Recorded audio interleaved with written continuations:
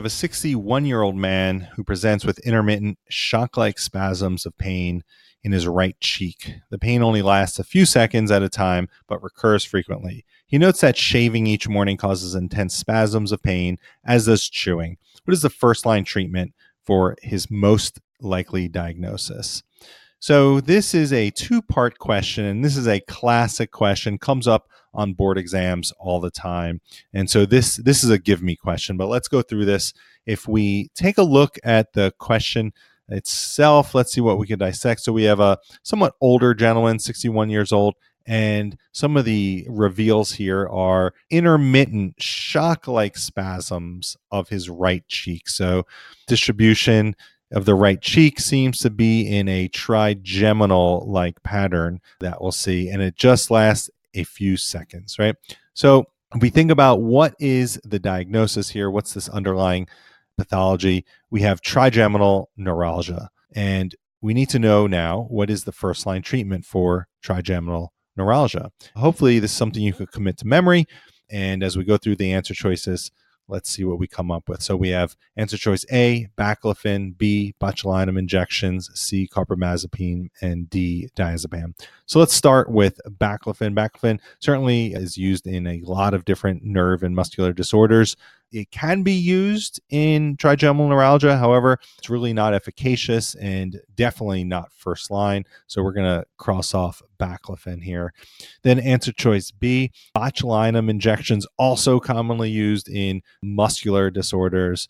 But in this case, it is an option for people who may have refractory trigeminal neuralgia after they've exhausted all other options. Botulinum injections can be given, but this is not the first line treatment, so we're going to cross that out. Let's skip over to answer choice D, diazepam. Diazepam is a great medication. It has muscle relaxing like properties.